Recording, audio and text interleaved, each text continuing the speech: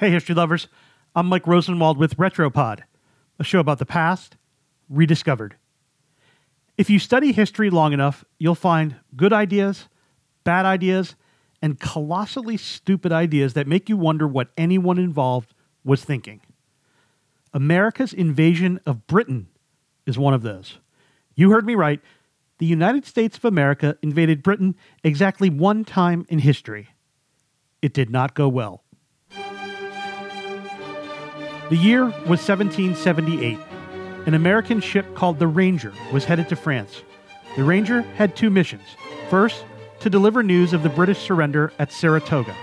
The Americans hoped the victory would persuade King Louis XVI to lend troops to Americans fighting the Revolutionary War. The second goal? Cause problems for the British. John Paul Jones was the Ranger's captain. On his voyage, the Ranger sunk a brig loaded with flaxseed, a schooner filled with barley and oats, and a merchant sloop filled with beer. But Jones was a fiery and ambitious captain. He wanted more than just to sink ships.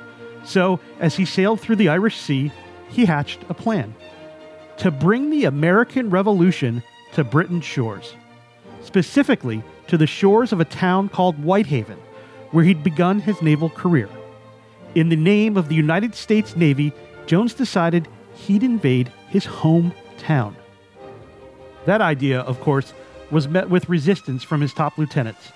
Jones spent a day on board the Ranger trying to convince his men to carry out the raid. Finally, 30 men agreed. In the wee hours of the morning, Jones and his crew paddled the 2 miles to shore and took a nearby British fort without incident. Hey, success! Another crew launched in a second boat. Their job was to set fire to the ships in the harbor and to the town. They veered a bit off course. Instead of setting fire to the ships as planned, the men invaded a tavern and got drunk. One crewman escaped and ran through the village to alert the fire brigade of the coming destruction. When the people of Whitehaven woke up and gathered at the docks, only one ship was on fire. Jones posted guards at the end of the dock and threw flaming pine cones into the ship's cargo hold. He later wrote that the cargo hold was filled with coal, and if it caught fire, it would have spread. Well, it didn't. So his crew piled into a dinghy and paddled in the morning daylight back to the Ranger, taking cannon fire from townspeople while they retreated. The ship fire, meanwhile, was easily extinguished. The plot was such a failure that Jones only narrowly avoided a mutiny from his crew.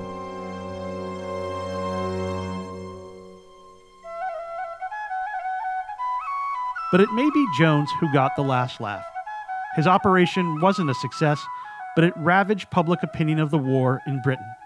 British generals had assured Parliament the mainland was safe, and here was some pesky American landing right on their shores.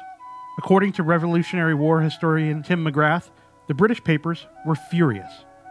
And as for Jones himself, his legacy has survived through history. You may not remember his name or his infamous raid, but you've probably heard the words he cried soon after, during a naval battle off the Yorkshire coast. When asked if he wished to surrender, Jones declared, "I have not yet begun to fight." That battle ended in victory. I'm Mike Rosenwald. Thanks for listening. Special thanks to Jacob Bogage for reporting the story for the Washington Post.